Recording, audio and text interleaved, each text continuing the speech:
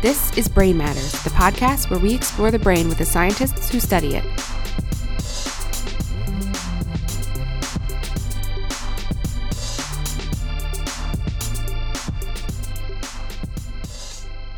Hey everybody, this is Brain Matters. I'm Matt Davis. And I'm Anthony Lacanina. Here we are with another episode on a slightly irregular schedule. We like to keep you on a unpredictable schedule. Because unpredictable rewards are the most rewarding. Yes, that's what. And this is a very rewarding experience to listen to this episode. So we got a good episode for you today.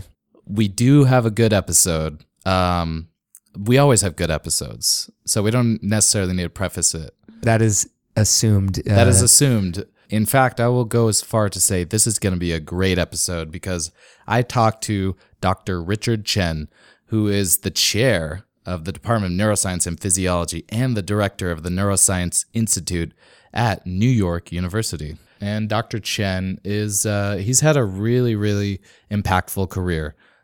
He's studied a pretty diverse array of topics, a lot of molecular and cellular neuroscience topics, things like channels and transporters, synaptic properties, and all sorts of cool things going on at the interfaces of neurons. Well, he's had quite a career. Do you guys go in depth in any of the science in this episode? We couldn't get too deep because there is a lot of things to choose from, and he's just a really interesting guy anyways, so I just wanted to hear about his background and sort of some highlights from throughout the career, including a fun story about how calcium channels got the backstory behind some of their naming. So watch out for that. It's the humorous portion of the interview. Oh, great. Well, let's just get into it. Let's go. I mean, we haven't done this for a while, but oh my God, I've forgotten. We've almost Such forgotten. An important thing. Before we hit the episode, we would like everybody listening to perk their cochlea. Oh, that feels so good. All right, now that we've got that release, let's go to the episode. All right, guys, let's do it.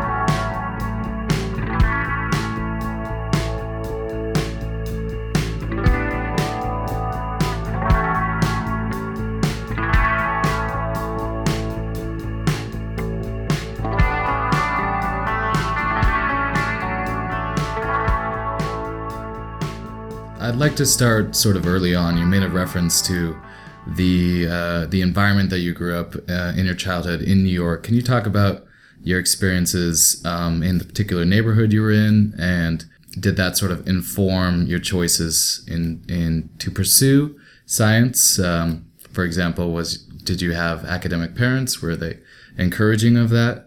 So we lived in a working class neighborhood in Bayside, Queens.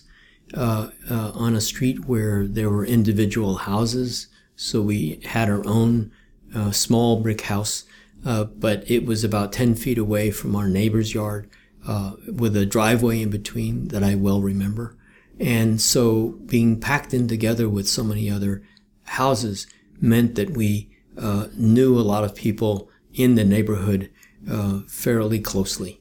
And I remember our next door neighbors were Italian. And I never smelled so much tomato sauce with cheese. I didn't know what a pizza was. Really? And I'd never had a latke, which is a Jewish name for a potato pancake, until someone kindly invited me to their house. And boy, those latkes were good. We got called all sorts of interesting names, but so did everybody else.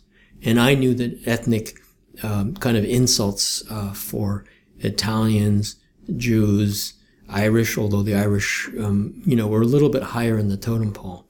And so in this neighborhood, one could revisit all of the history of immigration in this country and see how you had to sort of work your way up the totem pole.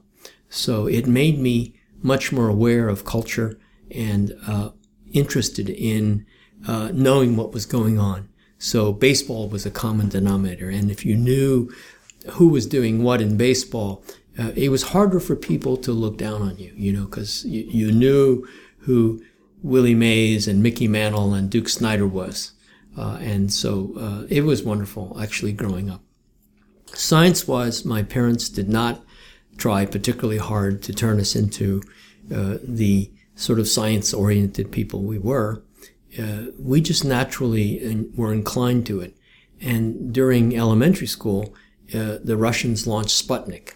Mm-hmm. And Americans felt that they were being outclassed by their adversaries. Mm-hmm. Not exactly enemies the way the Nazis were enemies of America or the Japanese were after they'd bombed Pearl Harbor, but the Russians were clearly the other guys, and we wanted to be better than the other guys. So at that point, I vowed that I was going to go into something like science or engineering, and we were encouraged by our elementary school or junior high school teachers to do so. So it was a sort of patriotic notion? It was patriotic. And maybe the love of the challenge. Yeah. And it didn't really occur to me then that if I went into science and engineering, I might wind up in competition with my famous uncle, the rocket scientist, Tsien, who is a first cousin of my dad. We didn't think of China as the enemy then. Although many Americans did. We thought of the Russians, the Soviet Union, those bad people who launched Sputnik and who were crowing that they had the best country in the world. As immigrants, we were probably a little over the top with patriotism. I'm sort of interested in the work that you brought up your uncle. Could you speak about what his contributions were? And was that a source of inspiration for you? Somebody highly involved in an intellectual pursuit like that? My uncle was at Caltech and was involved in the early days of the Jet Propulsion Lab. He studied thermodynamics with a famous professor there named Theodore von Karman, and he was von Karman's possibly best student. He worked on missile guidance systems, and he had the unfortunate feature of being singled out by the authorities under suspicion of being a communist. He probably went to a few concerts that were held by left-wing people, as there often are in academia. He claimed throughout his life that he wasn't a communist then. He may have known a few, but then so did many other people.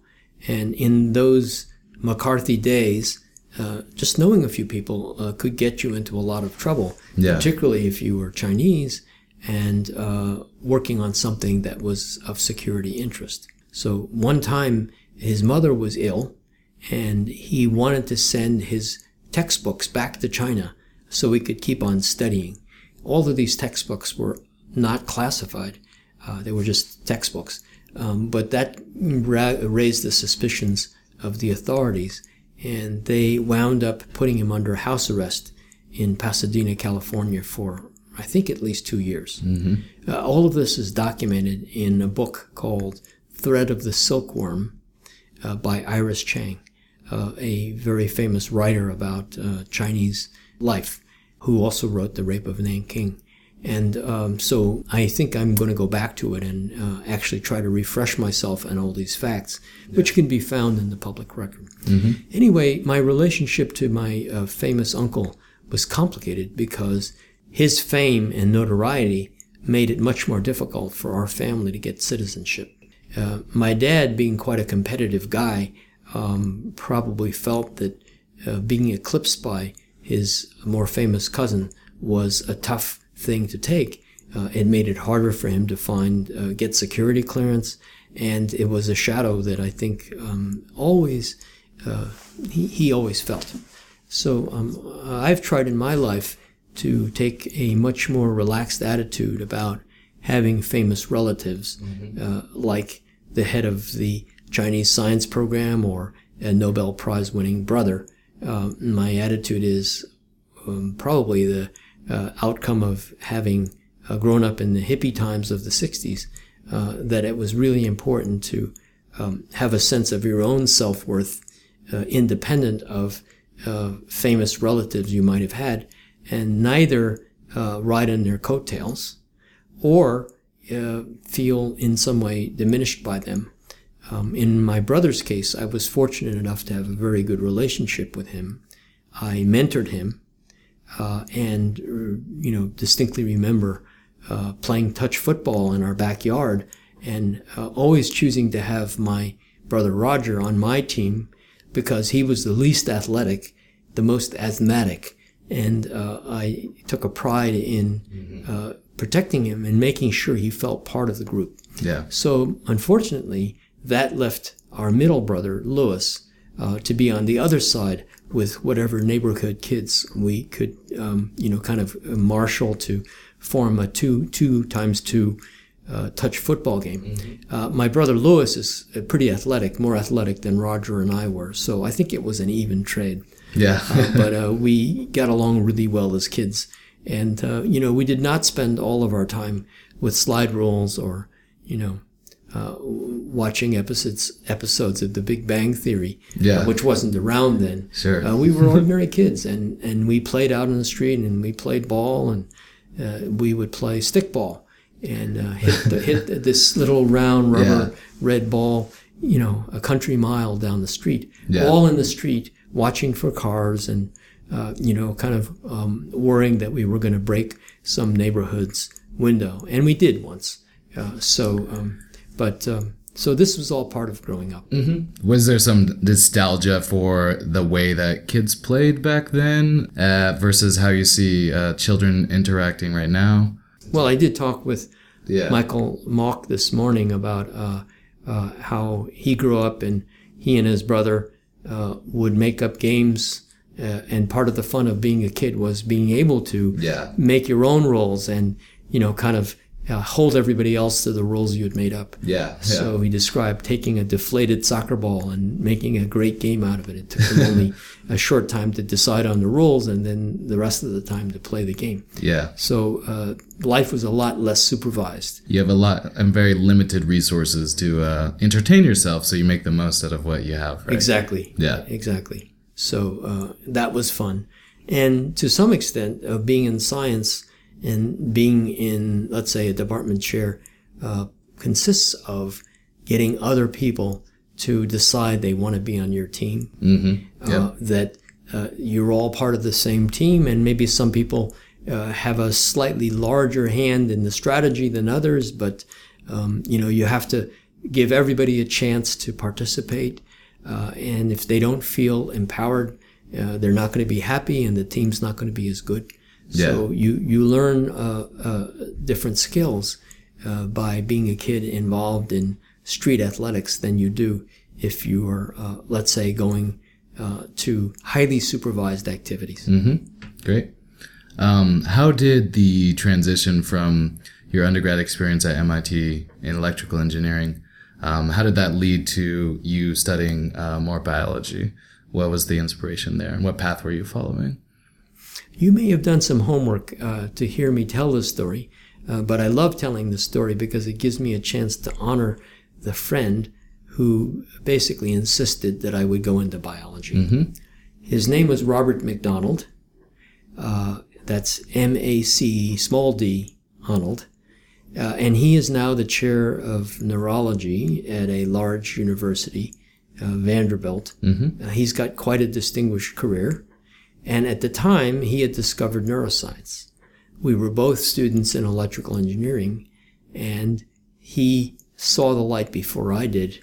And like converts to some kind of religion, he had a born-again attitude about him, his job was now to convert me to the same religion. And now I was a little resistant. I didn't know what he was talking about, and I didn't. Of course, I was interested in the brain, but I didn't think I had necessarily the inclination to study it. I was still more thinking that I would learn about solid-state physics, which is a form of electrical engineering, then go into politics, and then change the way government and science interacted with each other. In other words, I thought I was going to be the science advisor. And he said, you should really learn about biology. It's fascinating. Learn about the brain. and he introduced me to someone that he had met named Nelson Kang, who was the head of the Eaton Peabody Lab at the Mass Eye and Ear Institute. Mm-hmm. And so I did meet Nelson, and Nelson was pretty sure of himself, but he did give me some very good advice. He told me, you should, number one, learn about evolution, and number two, you should go see Stephen Kufler and ask him for advice. Those were the only two pieces of advice he gave me. Yeah. So I've taken both of those pieces of advice, and I did go meet Kufler, and Kufler proved to be kind to me then and at later stages in my career. So I thought I got very good advice from people. So when I was given the chance to go to Oxford as the recipient of a Rhodes Scholarship, I could have done anything I wanted.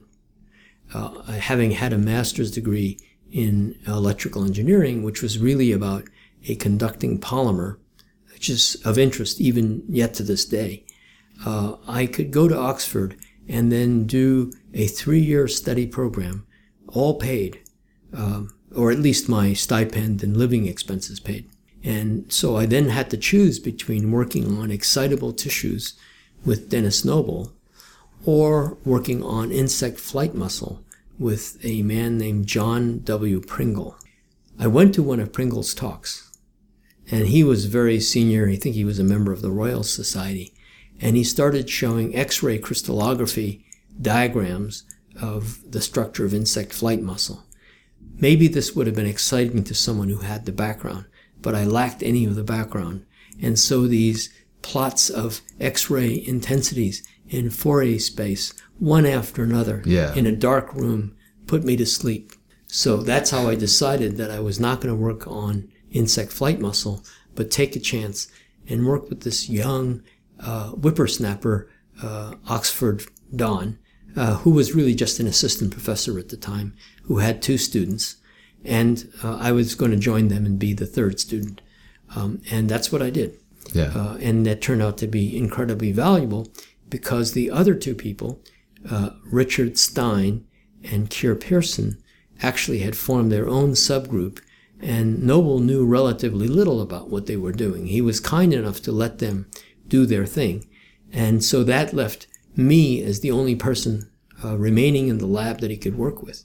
So he showed me how to go to the slaughterhouse, how to collect hearts. I vividly remember from what? From sheep that were being killed for meat. Yeah. And the slaughtermen never understood what we worked on, but they did get trained by Noble to give us the hearts while they were still fresh enough to be beating vigorously. Mm-hmm. And so we would take the hearts, plunk them into ice-cold Ringer solution. It was called Tyrode solution. Yeah. And then I would bring it back to the lab with a thermos in a backpack on my back, pedaling my bicycle up the hill from the slaughterhouse all the way up to the university laboratories, doing it as quickly as I could so I could get back to the lab and dissect out the tissue. And so I did cardiac electrophysiology very seriously for many years before I became a neuroscientist. Mm-hmm. That's great. I'd like you to talk about work that you're well known for. Could you identify what that is, and what was the process? Is there some story behind how that came to be? Maybe that people don't know about, or maybe that people know about. Either's fine. One piece of work that I really loved is the realization that currents that underlie pacemaker activity are modulated by adrenaline or epinephrine, not by increasing or decreasing the current, but shifting the dependence on voltage so that the current was switched on at a 20 millivolt different voltage than it would normally be in response to the neurotransmitter.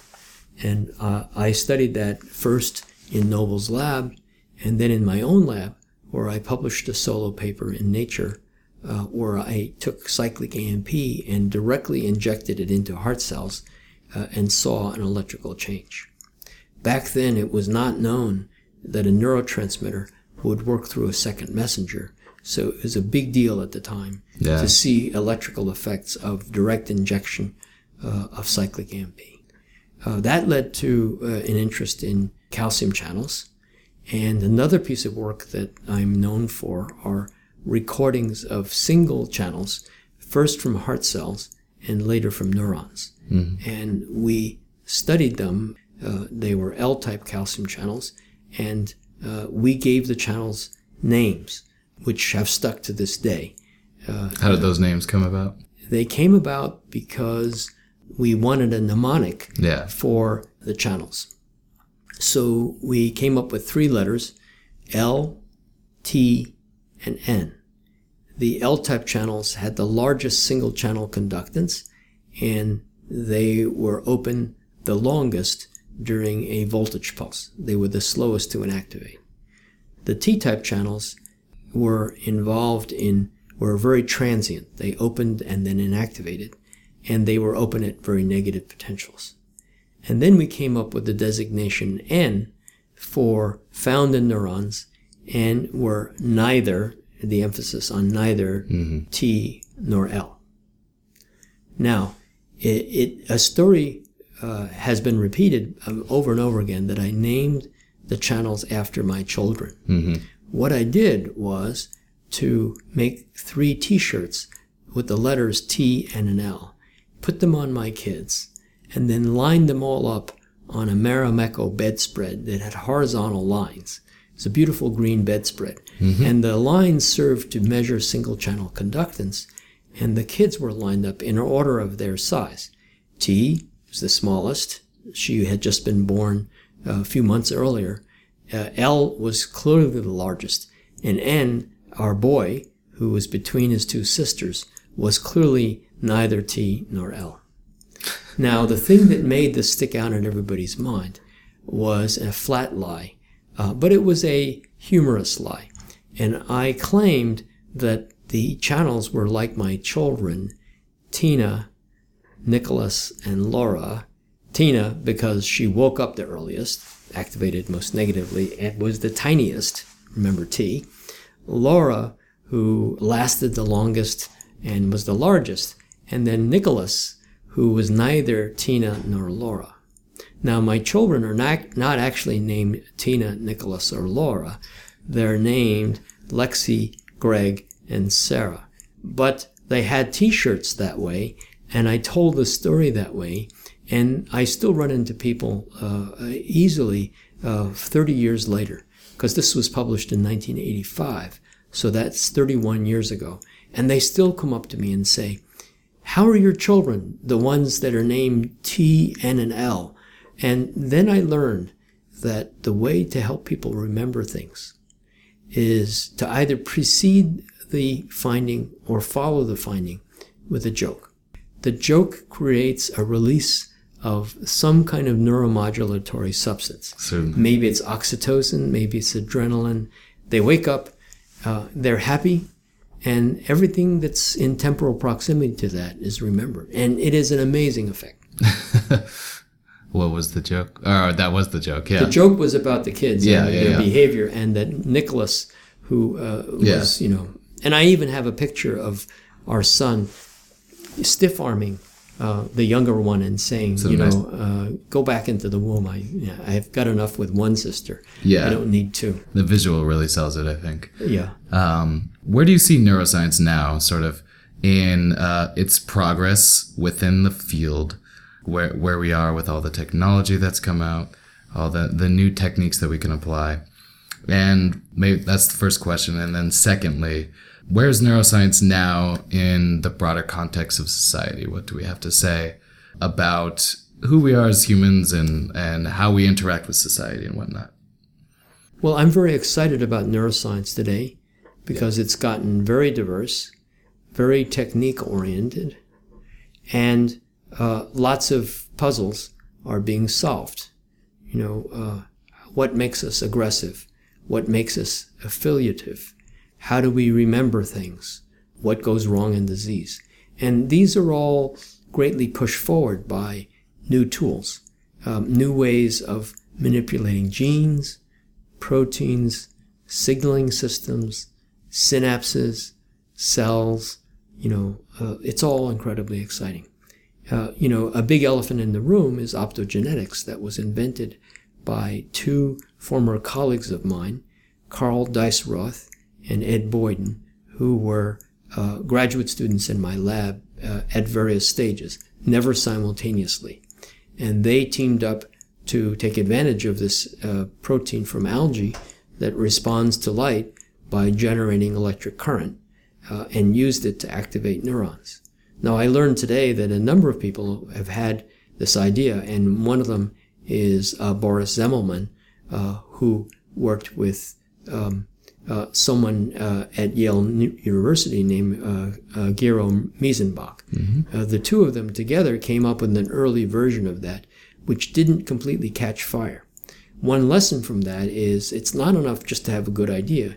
You need to have the good idea at the right time and make it available and practical for many people in order for it to really catch on. Mm-hmm. And Deisroth and Boyden did it just as my brother Roger did for GFP. Roger didn't discover the protein.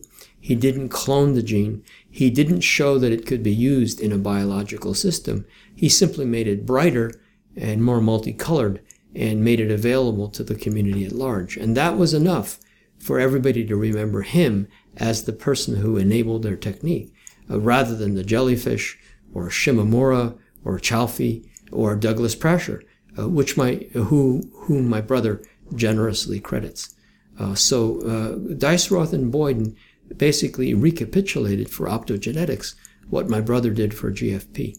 And it's sort of fascinating to watch these episodes in science and what makes a great practical discovery and what makes a great conceptual discovery. So I feel about neuroscience today that it's undergone too big a rift between cellular and molecular things and circuit and systems things, that the people who are unraveling circuits seem to be content simply to find that the answer to something lies in a positive or negative connection between neuron X and neuron Y in circuit A and circuit B, or region A or region B. And that to me isn't as satisfying as understanding a principle of how a signal takes place, rather than something that ends with an anatomical name. Maybe that's because I'm an electrical engineer at heart, and in electrical engineering, nobody gives you prizes, engineering prizes, for whether you put the power supply behind the field effect transistor or vice versa. The location of objects in the silvery box is of very little consequence unless there's something really special about the silvery box. It's who's connected to whom and what transformations they're able to perform. So I'm more interested in the input-output relationships, the mathematical properties, the transfer properties that make the brain work, rather than the anatomical entities that make them work. Call one the amygdala, call the other basal ganglia, call the other the medial habenula. Mm-hmm. Okay, they all have quaint and very colorful names. Is that the most important thing? I'd like to think that it's the general principle. I'm not disparaging figuring out the circuits, because unless you know the circuits or the names of the molecules, how else are you going to figure what's going on? You need proper nouns, but you also need verbs, and you need a syntax, and you need a language. Language is just not the names of all the people you have on your board, or the names of all the flowers, or the names of all the birds that Audubon painted. It's their relationship to each other that's really interesting. So that's a little bit of a pet peeve, but clearly we are at NYU hiring people who are doing just the kind of science I described, as well as people who are interested in underlying principles. Okay, society. Yeah. So this is a big chance for us. It's a little bit like those heady days of Sputnik, when everybody decided that traveling to the moon, putting a man in orbit and traveling to the moon was incredibly important. We even use the terms moonshot as a shorthand for anything that involves a lot of money and a concerted effort. Now, are moonshots really wise? Well, they raise the public expectation. And if you raise the public expectation and fail to produce the public is going to be disappointed. Think back to the decade of the brain. Tell me a discovery that was made possible by the funding for the decade of the brain that wouldn't have happened already anyway. I'm not sure it's easy for many people to do that. Obama's brain initiative is better than that. I think it's more targeted. But will we know what to do with a doubling of funding? I'm not quite sure we do. I think the doubling of funding would be fantastic. And let's hope that we can rise to the occasion. But I think we should be careful of what we wish for. Still, being able to figure out the basic mechanisms of Alzheimer's or autism or epilepsy or Parkinson's would be absolutely fabulous. And if we figured out one neuropsychiatric disease, that would open the doors to drug companies and other funding agencies to try to do the same for other diseases. There'd be a friendly competition between donors to see whose money was more valuable.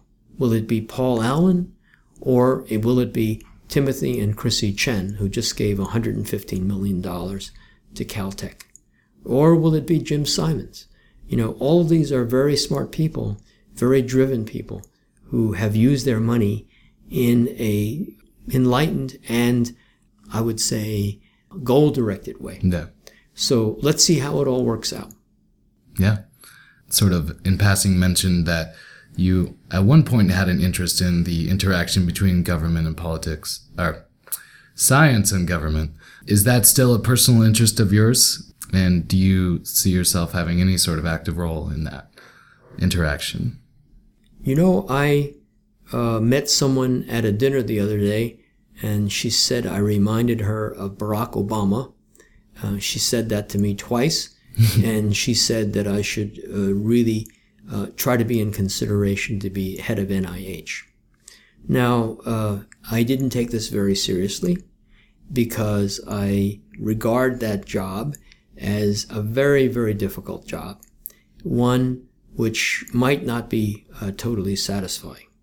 But then you could say, well, if people who have the political instincts you do and the organizational instincts, which grew out of those touch football games and making rules about soccer balls, etc. If people like that don't want to do the job, who will do the job? And so that goes back to your questions about science education. Whose job is to be the David Attenborough of our generation for neuroscience?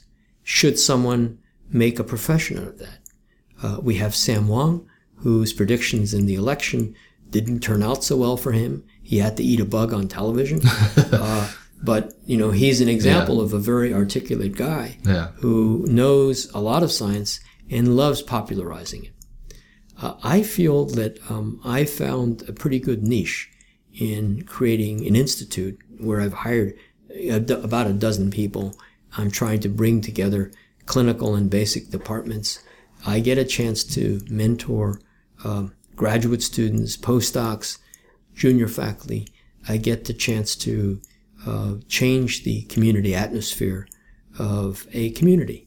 And I wrote about it in a piece for a journal where I talked about the Pride of Lions approach to helping a community. Why shouldn't I try to do that at a larger scale? I think it's a possibility, and I would like the challenge. But right now, I'd like to do a really good job at NYU. We have risen tremendously over the last few years to being pretty much in the top 10 of medical schools. And we're risen also in terms of our graduate program. So I firmly believe in that and think that it's a job that allows me to continue doing science the way I want to do it, which is to be quite actively engaged, maybe not pulling pipettes myself, but I know how to do that. And so, but being very active and engaged in how the science happens. It remains, I keep an open mind about what I might get asked to do someday, and look forward to teaming up with folks like yourselves who, obviously have a stake in public education. fact, we have a very lively chapter of SFN at NYU and in New York, which has been very, very active in reaching out to community. So I think that would be another opportunity for me. Yeah, absolutely. What would you say to a student, undergrad, considering a career in neuroscience? What's your go-to piece of advice for people thinking about graduate school and academics? I'd encourage them to be both romantic and practical. Romantic because understanding the brain and its maladies is probably one of the highest occupations of our society today. You know, in the Middle Ages, people tried to understand the stars. In the 40s, people tried to understand the atom. In the 50s, people tried to understand DNA and how heredity was based.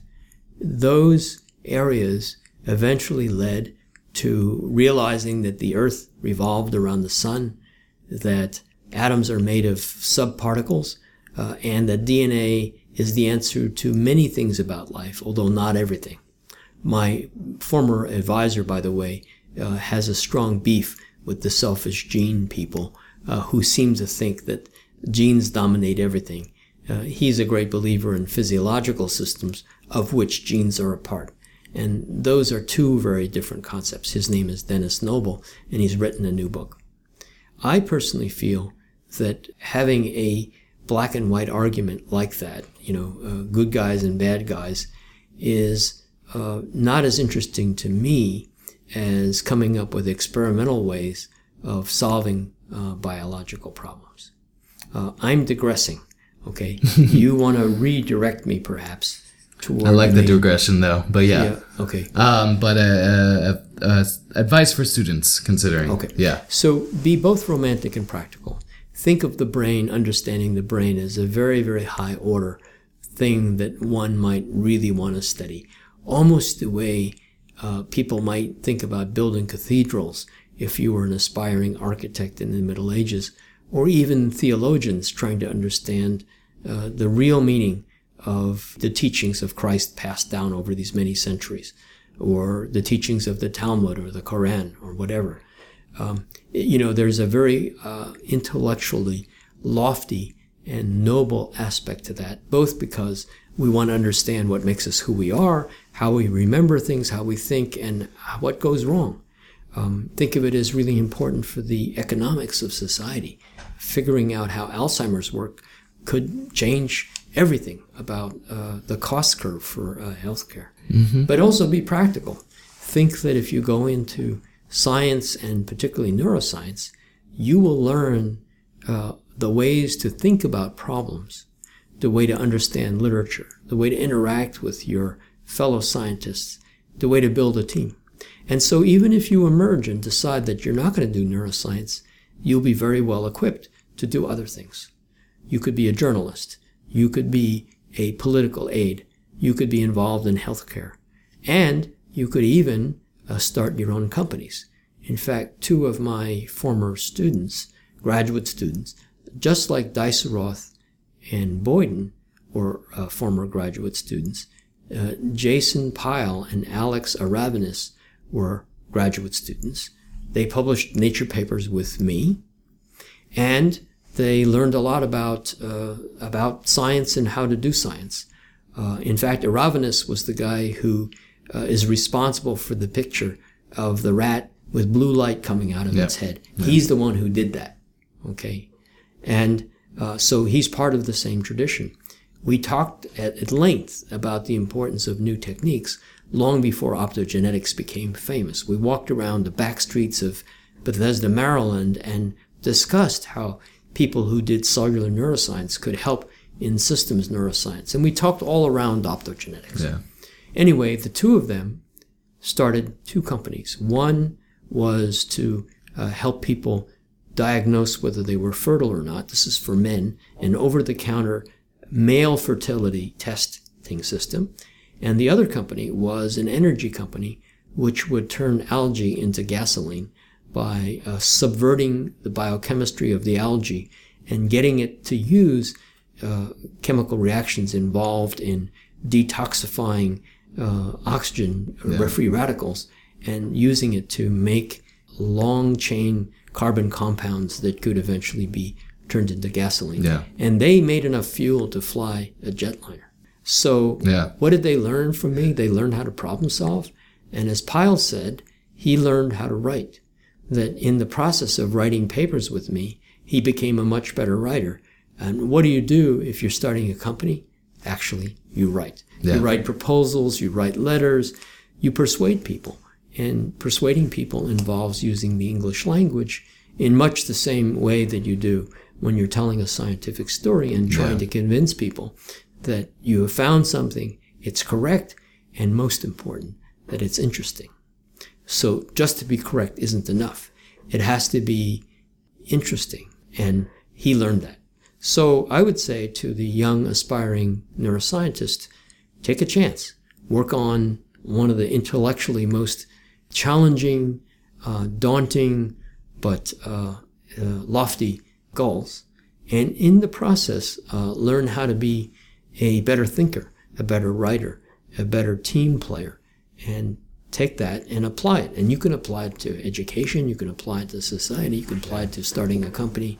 You could even go into Wall Street and make a bundle. And you probably would be no worse than the people who ran the British Empire and ran the British financial system, who showed how smart they were, not by doing astronomy, but by taking classics and showing that they could learn multiple languages.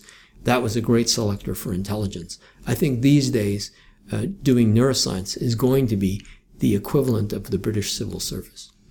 I think that's a great place to end. We're out of time. There's, I feel like, a million more things I could ask you, but thank you for joining us today. Okay. Thank you, Matt. Thank you, Lauren. And you guys have great body language. And one of the reasons why it's so much fun to interview is Lauren's over in the corner in front of her computer grinning from ear to ear. And you're really good also because not only are the questions good, but you don't look at the answers all the time. You actually look away when you're composing your question as though you're really thinking about it. So it's very important as an interviewer to know how to bring out the best in a subject. And I think people who get on TV and to be interviewers must be doing this all the time. Mm-hmm. They're doing something to prepare the speaker for the next question and keeping them in a good mood. And you guys did that really well. Thank you very much. Appreciate it. It's all just learn as we do it type of thing. We've had no formal training in this type of stuff, so great. This was super fantastic. Yeah, we have so much gold. Yeah. It's going to be a great episode. Yeah, we'll have to do it again at some point. Yeah. Okay, sure. Because Sure. I did an interview like this for JPP. It's streaming on the web. Oh yeah.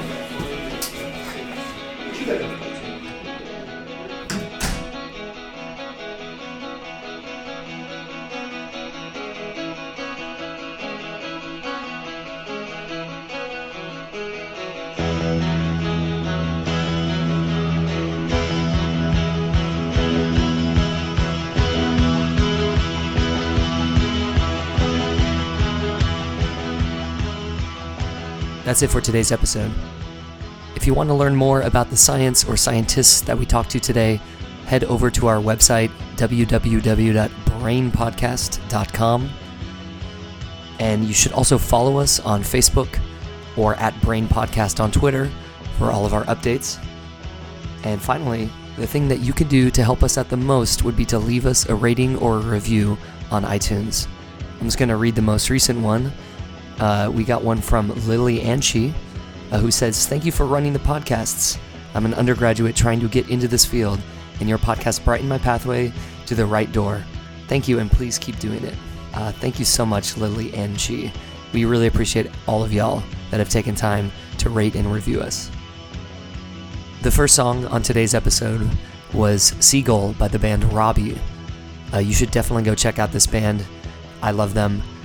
The website you can go to is listentorobby.bandcamp.com. And the music that's playing right now is Lesson 1 for Electric Guitar by Glenn Branca. Glenn unfortunately passed away May 13th at the age of 69. Rest in peace to Glenn Branca. Thanks again for listening, everyone. We'll see you next time.